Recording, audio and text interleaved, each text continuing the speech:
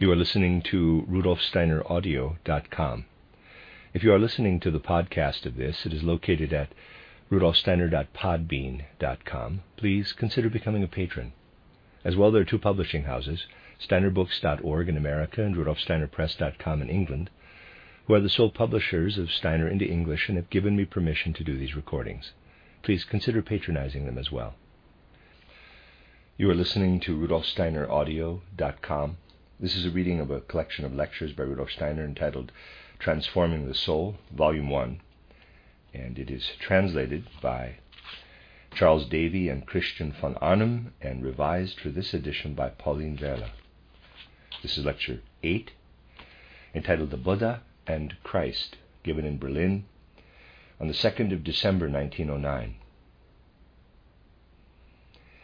Ever since its foundation, the spiritual scientific movement has suffered from being confused with all sorts of other directions and strivings of the present day.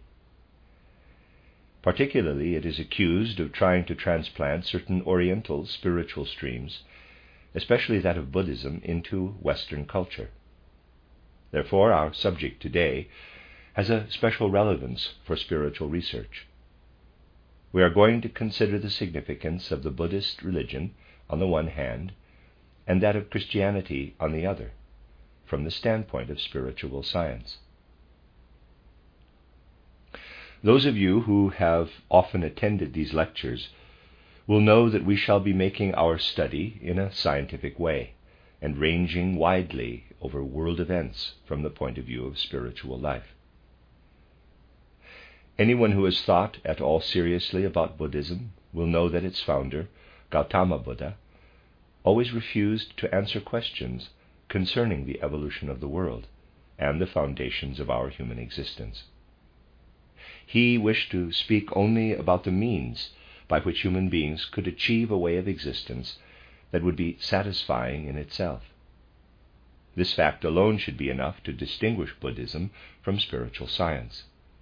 For spiritual science never refuses to speak about world origins and the great facts of evolution. And if one particular aspect of spiritual science is being more and more often confused with Buddhism, namely our view of repeated earth lives and the working of spiritual causes from earlier lives into later ones, it is strange that the reproach is made against spiritual science that this view of reincarnation is Buddhism. By now people should have grasped that spiritual science is not concerned with names, but with actual truths that can be researched independently of any name that may be given to it.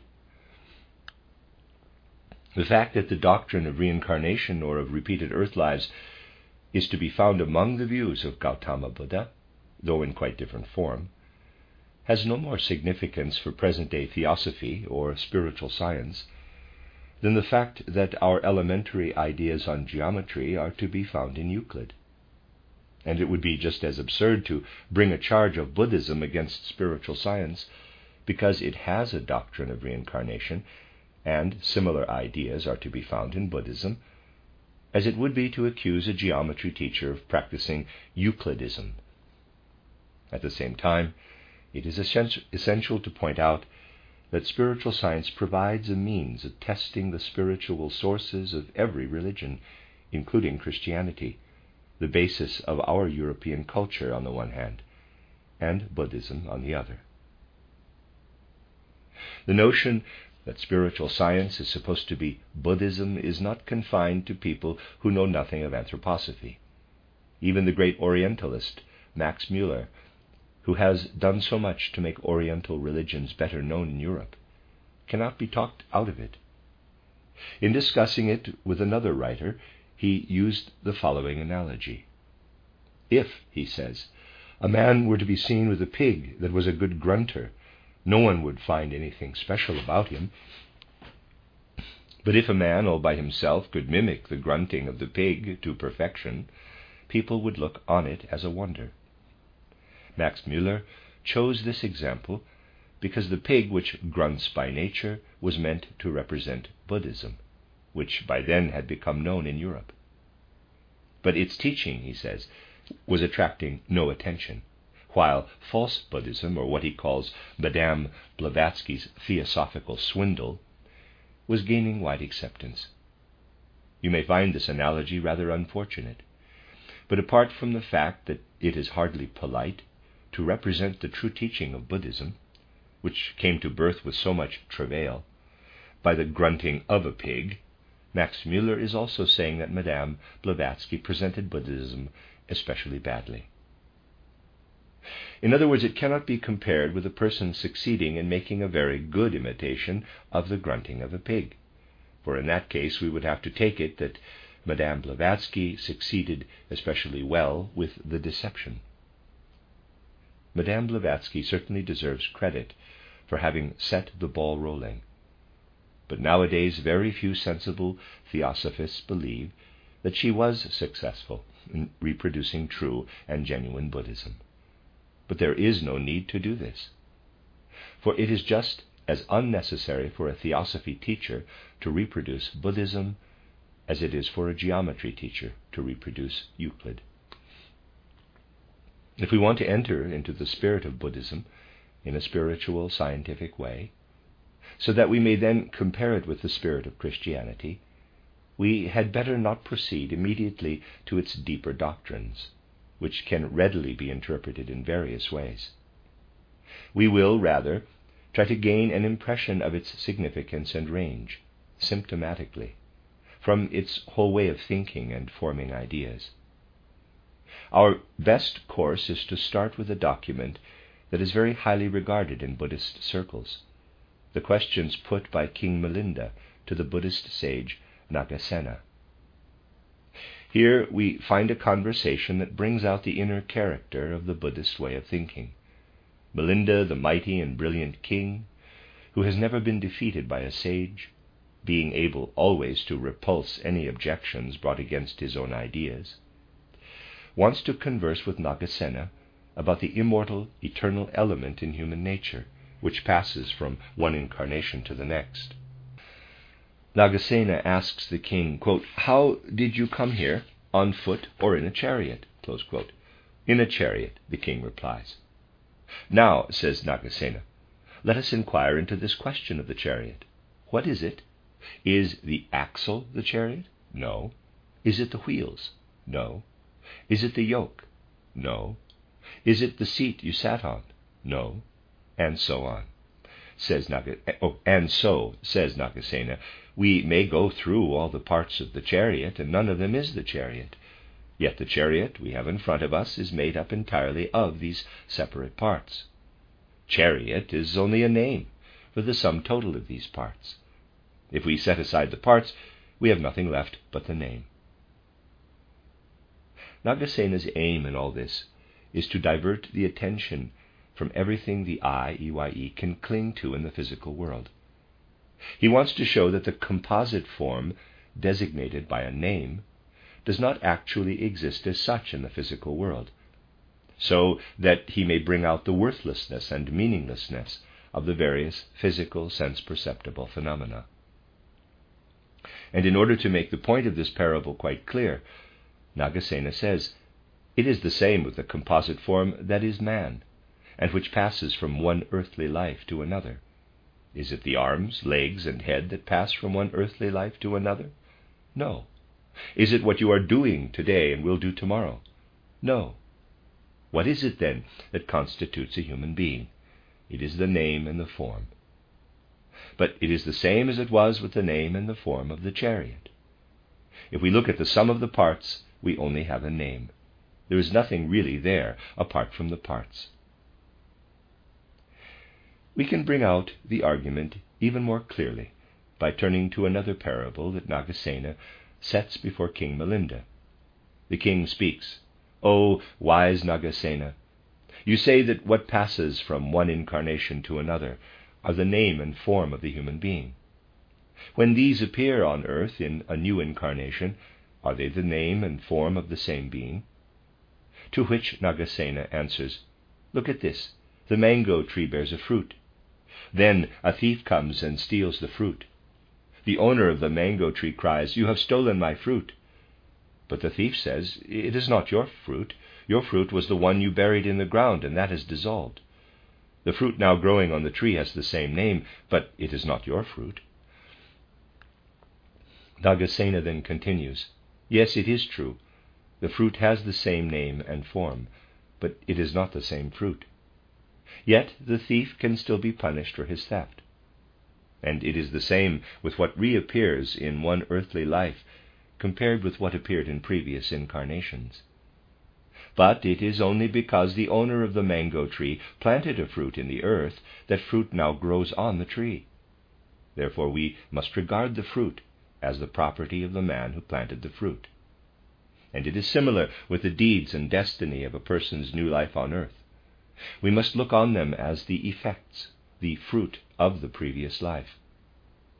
But what appears is something new, just as is the fruit on the mango tree. In this way, Nagasena sought to dissolve what once existed in one incarnation, in order to show that it is only its effects that survive for the next life on earth. This approach can give us a much better feeling of the whole spirit of the Buddhistic teaching than we could gain from its general principles. For these, as I said, can be interpreted in various ways.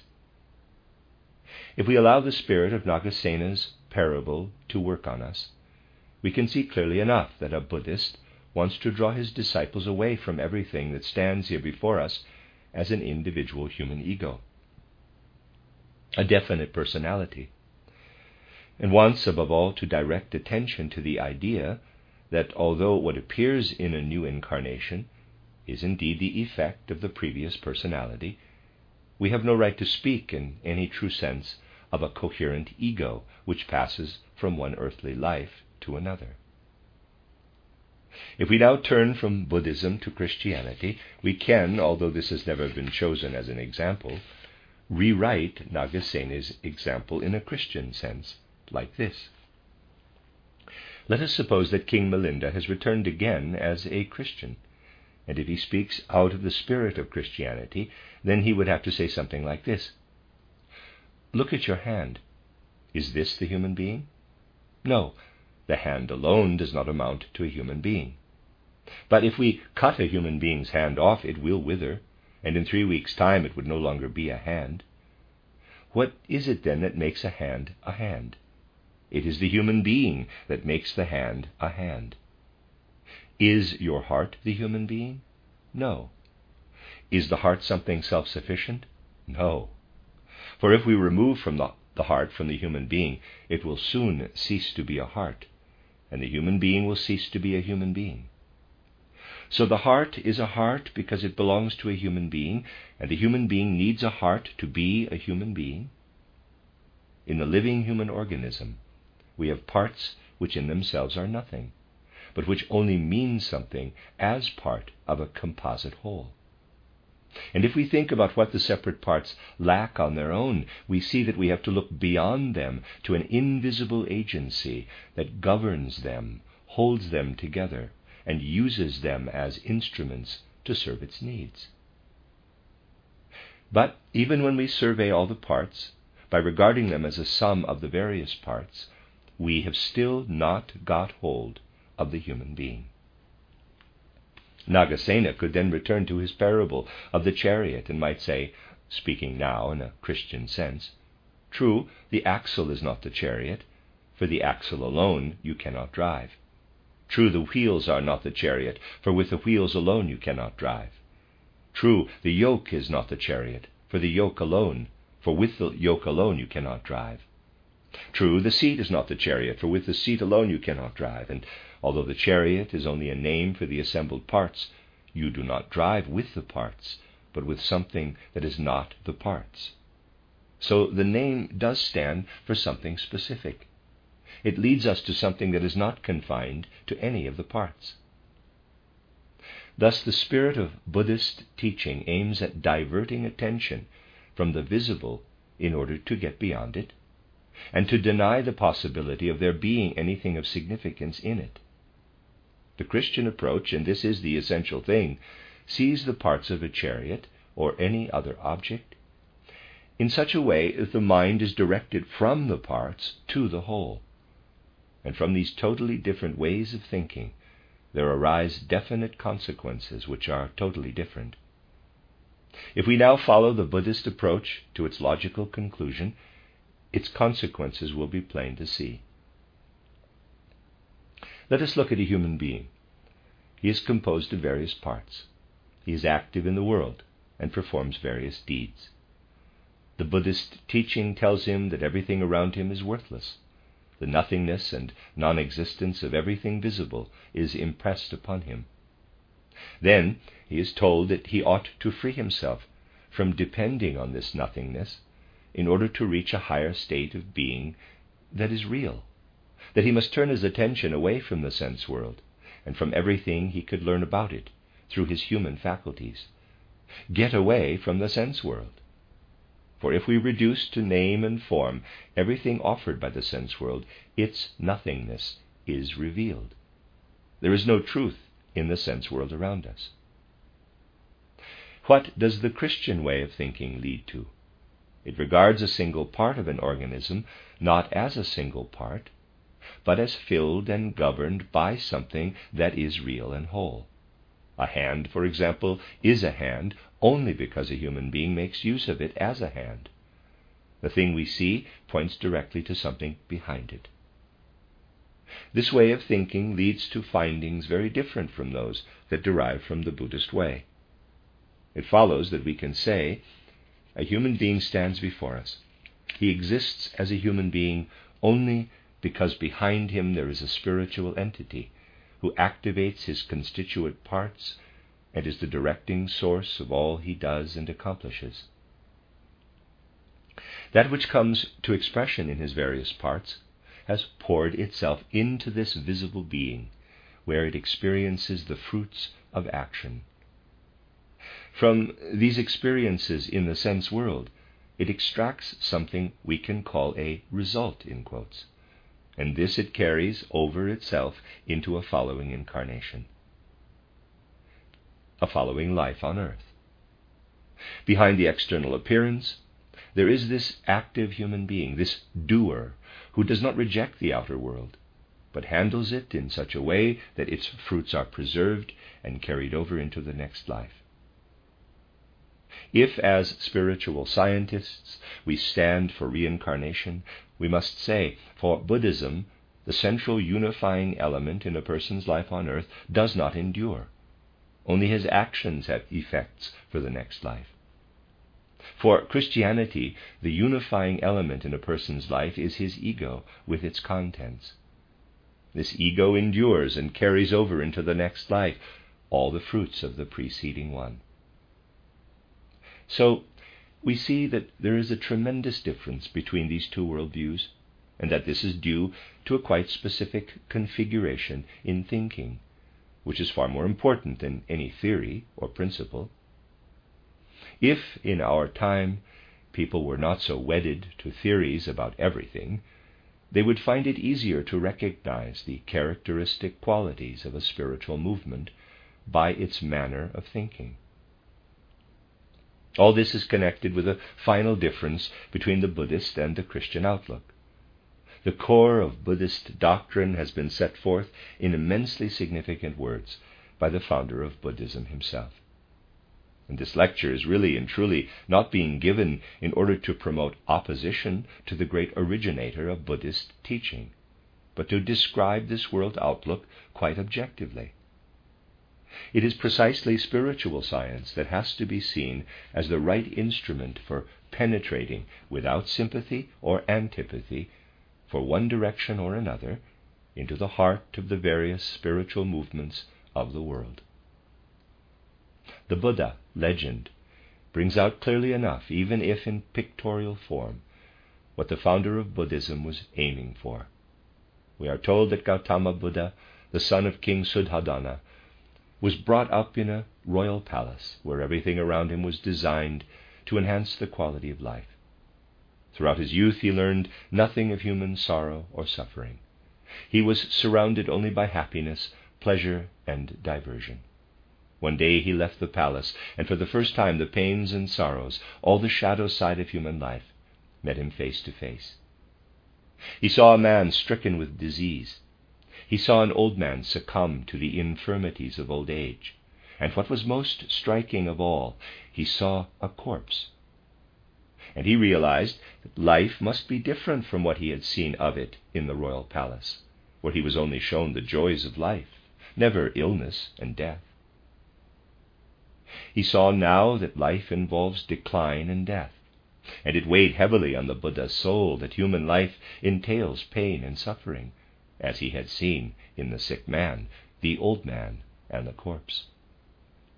For he said to himself, what is life worth if old age, sickness, and death are an inescapable part of it? These reflections gave rise to the Buddha's monumental doctrine of suffering, which he summarized in the words, birth is suffering, old age is suffering, illness is suffering, death is suffering. All existence is filled with suffering. That we cannot always be united with what we love, this is how the Buddha himself later developed his teaching, is suffering. That we have to be united with what we do not love is suffering. That we cannot attain in every sphere of life what we want and desire is suffering. Thus there is suffering wherever we look. Even though the word suffering, as used by the Buddha, did not have quite the meaning it has today, it did mean that human beings are exposed on all sides to whatever impinges on them from outside, against which they can muster no effective counterforces. Life is suffering, and therefore, said the Buddha, we must investigate the causes of suffering. And he became aware of the phenomenon he called the thirst for existence. If we see suffering wherever we look, then human beings are bound to encounter suffering just by coming into this world of suffering. Why do they have to suffer in this way? The reason is that they have an urge, a thirst, for incarnation into this world. The passionate desire to leave the spiritual world and enter physical corporeality and perceive the physical world is the basic cause of human existence. Therefore, there is only one way of being released from suffering, and that is to combat the thirst for existence. And this can be done by learning to follow the Eightfold Path, in accordance with the teaching of the great Buddha. This is usually taken to embrace the right insight, the right aims, the right speech, the right actions, the right living, the right endeavor, the right thoughts, and the right meditation. By taking hold of life and relating to it the right way, human beings will, according to Buddha, gradually be brought to the point where they can kill off the thirst for existence, which will finally enable them no longer to have to descend into physical incarnation, and they will be released from an existence full of suffering. These are, according to Buddha, the four holy truths. Number 1, knowledge of suffering. Number 2, knowledge of the causes of suffering. Number 3, knowledge of the need to end suffering. Number 4, knowledge of the means to end suffering. These are the four holy truths that were proclaimed by the Buddha in his great sermon at Benares from the 5th to the 6th century BC after his illumination under the Bodhi tree. Release from the suffering of existence is what the Buddha stresses more than anything else. And that is why it can be called a religion of redemption, in the most eminent sense, a religion of release from the suffering of existence, and therefore, since all existence is bound up with suffering, is release altogether from the cycle of repeated lives on earth. This is quite in keeping with the conceptions described in the first part of this lecture. For if thought, directed to the outer world, finds only nothingness, if that which holds together the parts of anything is only name and form, and if there is no agent behind the carrying over of the effects of one incarnation into the next, then we can say that true existence can be achieved only if human beings pass beyond everything they find in the sense world. It would obviously not be right to call Christianity a religion of redemption in the same sense as Buddhism. If we wish, from this standpoint, to put Christianity in its right relationship to Buddhism, we could call it a religion of rebirth. For Christianity is based on a recognition that the value of an individual bears fruits which are of importance and value for the innermost core of the human being, and are carried over into a new life where they spring to life on a higher level of fulfillment. All that we experience and extract from a single life appears again and again, becoming more and more perfected, until it appears at last in its spiritual form. Even the least significant elements in our existence, if they are taken up into the spirit, are reawakened on an ever more perfect level and become a part of our spiritual being. Nothing in human existence is in vain, because it goes through a resurrection when the Spirit has brought it into the right form. It is as a religion of rebirth, of the resurrection of the best that we have experienced, that we should think of Christianity. A religion according to which nothing is in vain, but all goes to form building stones, to build the great edifice that is to arise through the combining of everything that is spiritual in the surrounding sense world. Buddhism is a religion of release from existence, while Christianity is a religion of rebirth on a spiritual level. This is evident in the way each thinks about things from the smallest to the greatest, and in their ultimate principles. If we look for the actual causes of this difference, we shall find them in the totally opposite character of the Eastern and our Western culture. There is a radical difference in the way people think, in the culture out of which Buddhism arose, and in the culture into which Christianity entered. This difference can be described quite simply. All genuine Eastern culture that has not yet been fructified by the West is non-historical, whereas all Western culture is historical. And that is ultimately the difference between the Christian and the Buddhist outlooks. The Christian way of thinking is historical. It recognizes not only that repeated earth lives occur, but that they form an historical sequence, so that what is first experienced on a more imperfect level can develop in the course of incarnations to ever higher and more perfect levels. While Buddhism sees release from earth existence in terms of ascending to nirvana, Christianity sees its aim as a continuing process of development whereby all the products and achievements of the various incarnations shine forth in ever higher stages of perfection, until, spiritualized, they are resurrected at the end of earth existence. Buddhism is non-historical, in keeping with the cultural background from which it sprang.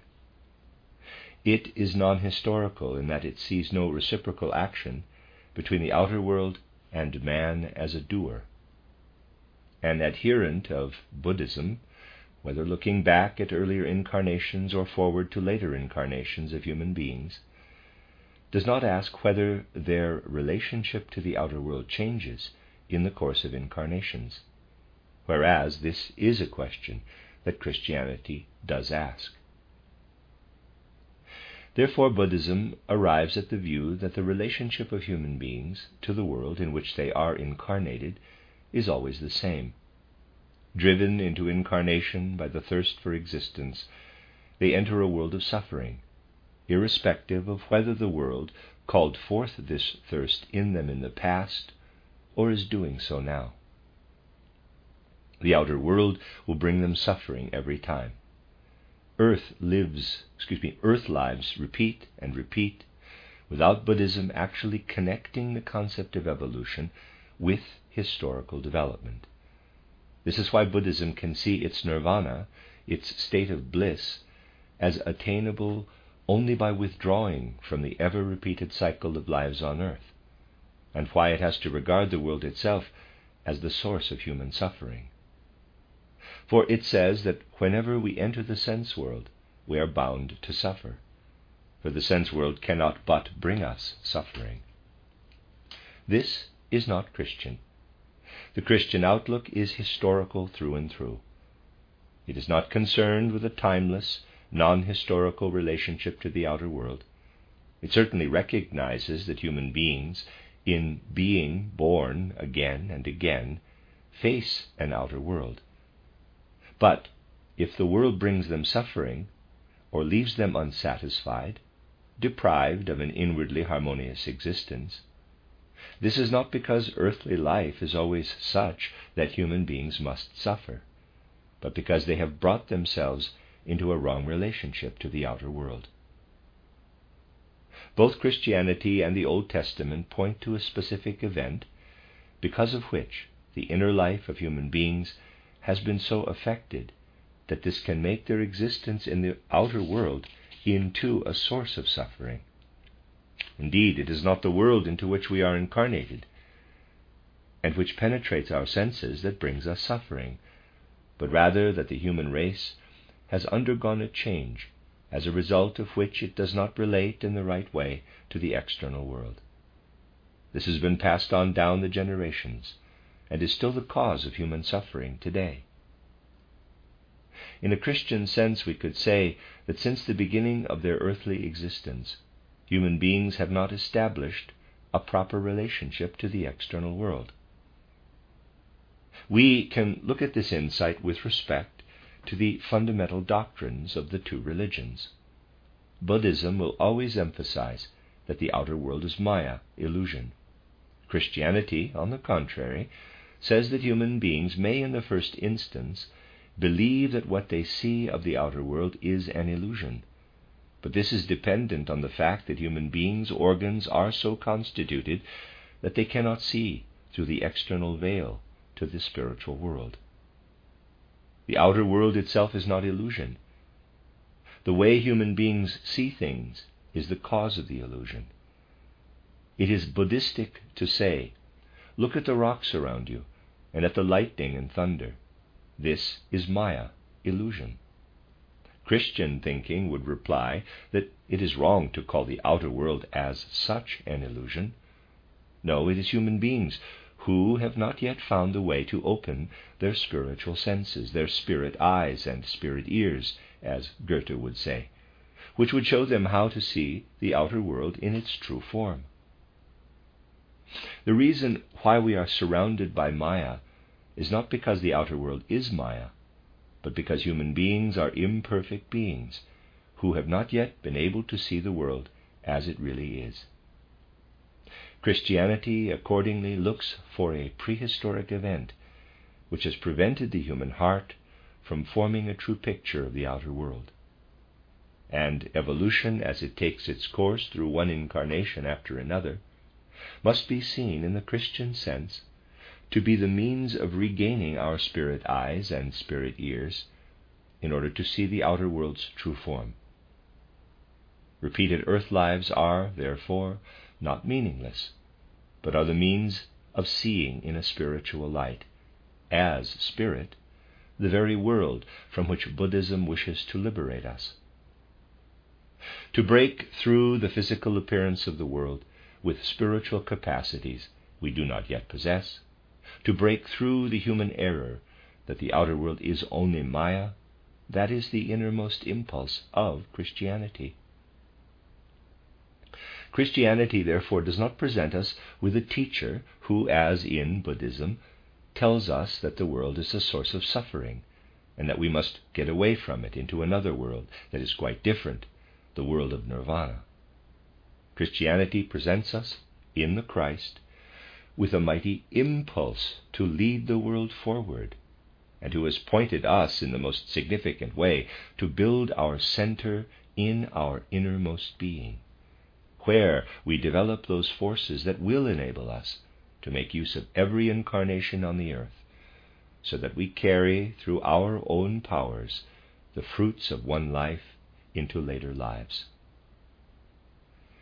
The incarnations are not to cease in order to open the way to nirvana. But all that we can acquire in these incarnations is to be made use of and developed in order to resurrect in the Spirit. This is the most profound difference, which shows Buddhism to be a non-historical outlook and Christianity an historical one. Christianity looks back to a fall of man as the source of pain and suffering, and forward to a resurrection as the cure for suffering and pain. We shall not become free of pain and suffering by turning our backs on existence, but only by making good the error which has placed human beings in a false relationship to the surrounding world. The reason why the outer world is a source of suffering lies in us. If we put right our relationship to our surroundings, we shall indeed see that the sense-perceptible world dissolves like mist before the sun. But this will make way for all the deeds we have performed here to be resurrected on the spiritual plane. Christianity is thus a doctrine of reincarnation and resurrection, and only in that light may we place it beside Buddhism. This, however, involves contrasting the two religions in the sense of spiritual science and entering into the deepest impulses of both. All that I have said in general terms can be substantiated down to the smallest details. For instance, we can also find in Buddhism something like the Sermon on the Mount. It says there, "He that hears the law," that is, the law imparted by the Buddha, "is blessed. He who raises himself above passion is blessed. He who is able to live in loneliness is blessed. He who is able to live with the creatures of the earth without doing evil is blessed," and so on. We could regard the Buddhistic Beatitudes as a counterpart to the Beatitudes in the Sermon on the Mount in St. Matthew's Gospel. We have only to understand them in the right way. Let us compare them with what we find in St. Matthew's Gospel. They begin with the powerful words, "Blessed are they who are beggars in the spirit, for they will find within themselves the kingdom of heaven." It does not only say, "Blessed are they who hear the law," but a further statement is added, so that what it says is, "Blessed are they who are poor in spirit," so that they have to beg for it, for then theirs is the kingdom of heaven. What does that mean? We can only understand such a statement if we bear in mind the whole historical character of the Christian outlook. We have to remember, first of all, that all the human faculties have gone through a history, an evolution. Spiritual science understands evolution in its essence to mean that what is there today has not always been there. It tells us that what we call our rational mind, our scientific way of thinking, did not exist in primeval times. In place of it was something we might call a dim, hazy clairvoyance. In earlier times, people did not acquire knowledge of the outer world in the way we do today. There arose in them a kind of primeval wisdom, which went far beyond anything we have been able to establish today. Anyone who knows what history really is knows that such a primeval wisdom does exist. Whilst in those early times, human beings did not know how to build machines or railway engines, or how to control the environment with the help of natural forces, their perception of the divine spiritual foundation of the world went far beyond our present knowledge. These experiences, however, were not acquired by reflective thought. It was nothing like that. They would not have proceeded as modern science can. They were given their knowledge in the form of inspirations which arose dimly in their souls. Although they were not fully conscious of their coming, they knew they had these revelations, which were real reflections of the spiritual world and of the existing primeval wisdom. But human evolution consisted of human beings progressing from life to life, and receiving less and less of this primeval wisdom and the old hazy clairvoyance. This ancient clairvoyance had to go, and a grasping of things through reason came in its place. In the future, human beings will unite the two faculties. They will be able to look clairvoyantly into the spiritual world, while retaining the forms of modern knowledge. Today we are living in a transitional stage. Ancient clairvoyance has been lost, and what is typical of us today has only arisen in the course of time. How did it happen that human beings arrived at the point of being able to get to know the sense world with their reason in full consciousness? When did ego consciousness first arise in human beings? This was at the time, though world evolution is not usually looked at in such detail, when Christ Jesus appeared on earth. Human beings were just at that turning point in evolution, when the old clairvoyance had been lost, and the scene was set for the arrival of the kind of mindset which gives us the best achievements of our time. And just at this turning point from the old to the new age was the moment when the Christ entered world evolution. In very fact, the Christ was the turning point from the old to the new way of perceiving. And when John the Baptist proclaimed, "The kingdom of heaven is at hand," he was simply using a technical expression for abilities human beings acquired when they began to obtain knowledge of the world in conscious self-awareness and no longer through inspirations. The Baptist's call means that knowledge of the world in concepts and ideas is approaching. Human beings are no longer dependent on the old clairvoyance, but can investigate and understand the world for themselves. And this mightiest of impulses, to obtain knowledge by way of their I, capital, and not through inspirations, was given by the Christ. Therefore, right from the very first words of the Sermon on the Mount, there is something very profound that might be interpreted as, human beings are now at the stage where they are beggars for the Spirit. In the past, they had clairvoyant vision and could look into the spiritual world. This has now gone. But the time will come when human beings, through the inner force of their ego, through the word that is being revealed through them, will be able to find an alternative for the old clairvoyance. Blessed, accordingly, are not only those who in ancient times gained the Spirit through twilight inspirations, but also those who no longer have clairvoyance, because evolution has brought them to that stage. Oh, they are indeed not unblessed, those people who are beggars for the Spirit, because spiritually they are poor. Blessed are they, for theirs is that which will be revealed to them through their own ego, and can be achieved by way of ego consciousness. Let us proceed. Blessed are they who suffer, for although the outer world is a cause of suffering because of our relationship to it, the time has now come when human beings, if they will take hold of their ego consciousness and develop the forces dwelling in their ego, will discover the remedy for suffering. Within themselves they will find the possibility of consolation, for the time has come when any external consolation loses significance, because the ego is to have the strength to find within itself the remedy for suffering. Blessed are they who can no longer find in the outer world all that was once found there. That is also the most important meaning of the Beatitude, "Blessed are they who thirst after justice, for they shall be satisfied." In the ego itself will be found a source that will supply just compensation for the injustice in the world. The coming of the Christ points to the human ego, the divine part of the human being. We should take into ourselves the living example of the Christ, for then we shall find the strength to carry over from one incarnation to another the fruits of our lives on earth.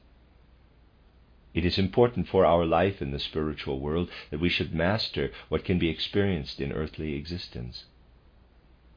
bearing on this is an event which in the first instance is considered a painful chapter in Christianity, Christ's death, the mystery of Golgotha. This death does not have the same significance as an ordinary death. In this case, the Christ establishes death as the starting point of immortal, invincible life. This was not the kind of death in which Christ Jesus wished to liberate himself from life. He passed through it to bring about an upward thrust. And because out of this death there is to flow everlasting life. This was felt by those who lived in the first centuries of Christianity, and will be recognized ever more widely when the Christ impulse is better understood. Then people will understand how it was that 6 centuries before Christ, one of the greatest of men walked forth from his palace, and on seeing a corpse came to the conclusion that death is suffering, release from death is salvation. And he resolved that he would have no more to do with anything that lay under the dominion of death. 6 centuries go by until the time of Christ. And after a further 6 centuries have passed by, a symbol is raised which will be understood only by people in the future. What is this symbol? Simple people, not chosen ones now, such as the Buddha, gathered round and saw this symbol, a cross raised up and a dead body on it. But they did not say, "Death is suffering," and turn away from it, for they saw it as a pledge of the eternal nature of life, as the power that conquers death and points beyond the world of the senses. The noble Buddha saw a corpse. He turned away from the sense world and decided that death is suffering. The simple folk who looked upon the cross with the corpse on it did not turn away from the sight. For them it was the testimony that from this earthly death there springs eternal life. 600 years before the founding of Christianity, the Buddha faced a corpse, and 600 years after the coming of Christ, simple people saw the symbol which expressed for them what had come about through the founding of Christianity. At no other time has there been such a turning point in the evolution of humankind. If we look at these things objectively, we come to see even more clearly where the essence of the significance and greatness of the Buddha lies. As we have said, human beings had at the start a primeval wisdom, which in the course of successive incarnations was gradually lost. The appearance of the great Buddha marks the end of an old stage of development. It provides the strongest historical evidence that human beings have lost the old knowledge, the ancient primeval wisdom, and this explains the turning away from life. The Christ is the starting point of a new stage of development, which sees the source of eternal life in this earthly life. In our time, these important facts of humanity's evolution are still not clearly understood. That is why it can happen today that people of a fine and noble nature, unable to gain from modern viewpoints what they need for their inner life, turn to something different and find salvation in Buddhism. And Buddhism does show, in a certain sense, how human beings can be lifted up out of sense existence, and through a particular unfolding of their inner forces can rise above themselves. But this can occur only because the greatest impulse, the innermost source of Christianity, is still so little understood. Spiritual science should be instrumental for penetrating ever more deeply into a Christian way of understanding the world. And precisely the idea of evolution, to which spiritual science does full justice, will be capable of bringing human beings to a detailed and deep grasp of Christianity. Spiritual science can, therefore, cherish the hope that a rightly understood Christianity will stand out ever more prominently from all misinterpretations of it, without transplanting Buddhism into our time. Any attempt to do this on the part of any spiritual scientific stream would indeed be short-sighted. Those who understand the circumstances underlying European spiritual cultural life will know that even those directions which are apparently opposed to and fight against Christianity have drawn their whole armory and weapons from Christianity itself. However grotesque this sounds, there could not have been a Darwin or a Haeckel if Christian education had not enabled them to think the way they did, if the thought forms had not been available through their Christian education, with which to, as it were, attack their own mother. What these people say, and the tone of voice with which they say it, is apparently often directed against Christianity, but it is a Christian education that enables them to think this way. It would be a hopeless proposition, to say the least, for anyone to try to introduce anything Oriental into our culture, for it would contradict all the conditions of our spiritual cultural life in the West. We have to have a clear grasp of the basic teachings of the two religions. Anyone who looks into contemporary spiritual life more deeply will know, of course, that matters are still so unresolved that there are still people of the highest philosophical eminence who want to turn away from life and are moved to feel sympathy for the thoughts of Buddhism. We have an example of this in Schopenhauer. The whole mainstream of his life has something Buddhistic about it. For example, he says that the best model for a human being is a person we call a saint, who has overcome everything with which the world presents him. All that remains to him is his body on the one hand, and ideals from the environment on the other. He has no desires, but is simply waiting until his body is destroyed, so that every trace of his connection with the sense world will have vanished. By turning away from the sense world, he can nullify his own sense existence, so that there is nothing left of what leads in life from fear to suffering, from suffering to terror, from desire to pain.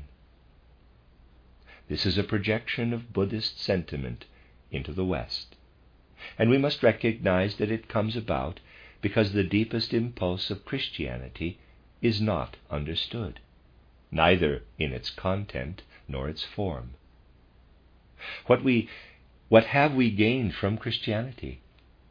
Focusing on the impulse as such, what we have gained is precisely what we see in the difference between one of the most significant personalities of recent times and Schopenhauer. While Schopenhauer's ideal is someone who has overcome everything that external life can give in the way of pleasure and pain, and is just waiting for the last traces to dissolve of the connection holding the body to life, Goethe, on the other hand, shows us in his Faust a striving human being who swings from desire to satisfaction and from satisfaction to desire until he has finally purified himself and transformed his desires to such an extent that the highest ideal that can illuminate our life becomes his passionate goal. He does not stand there and say, "I am waiting until the last traces of my earthly existence have been extinguished," but utters the great words, "Not in eons will the traces of my days on earth pass away." Goethe presented the content and spirit of this in his Faust, in the same way as, in old age, he said to his secretary Eckermann, "You will admit that the closing passage, when the redeemed soul is borne aloft, was very difficult to manage, and with such supersensible, hardly graspable things, I could easily have lost myself in vagueness if I had not made use of the clearly defined figures and images from the Christian Church to give my poetic intentions the requisite form and substance."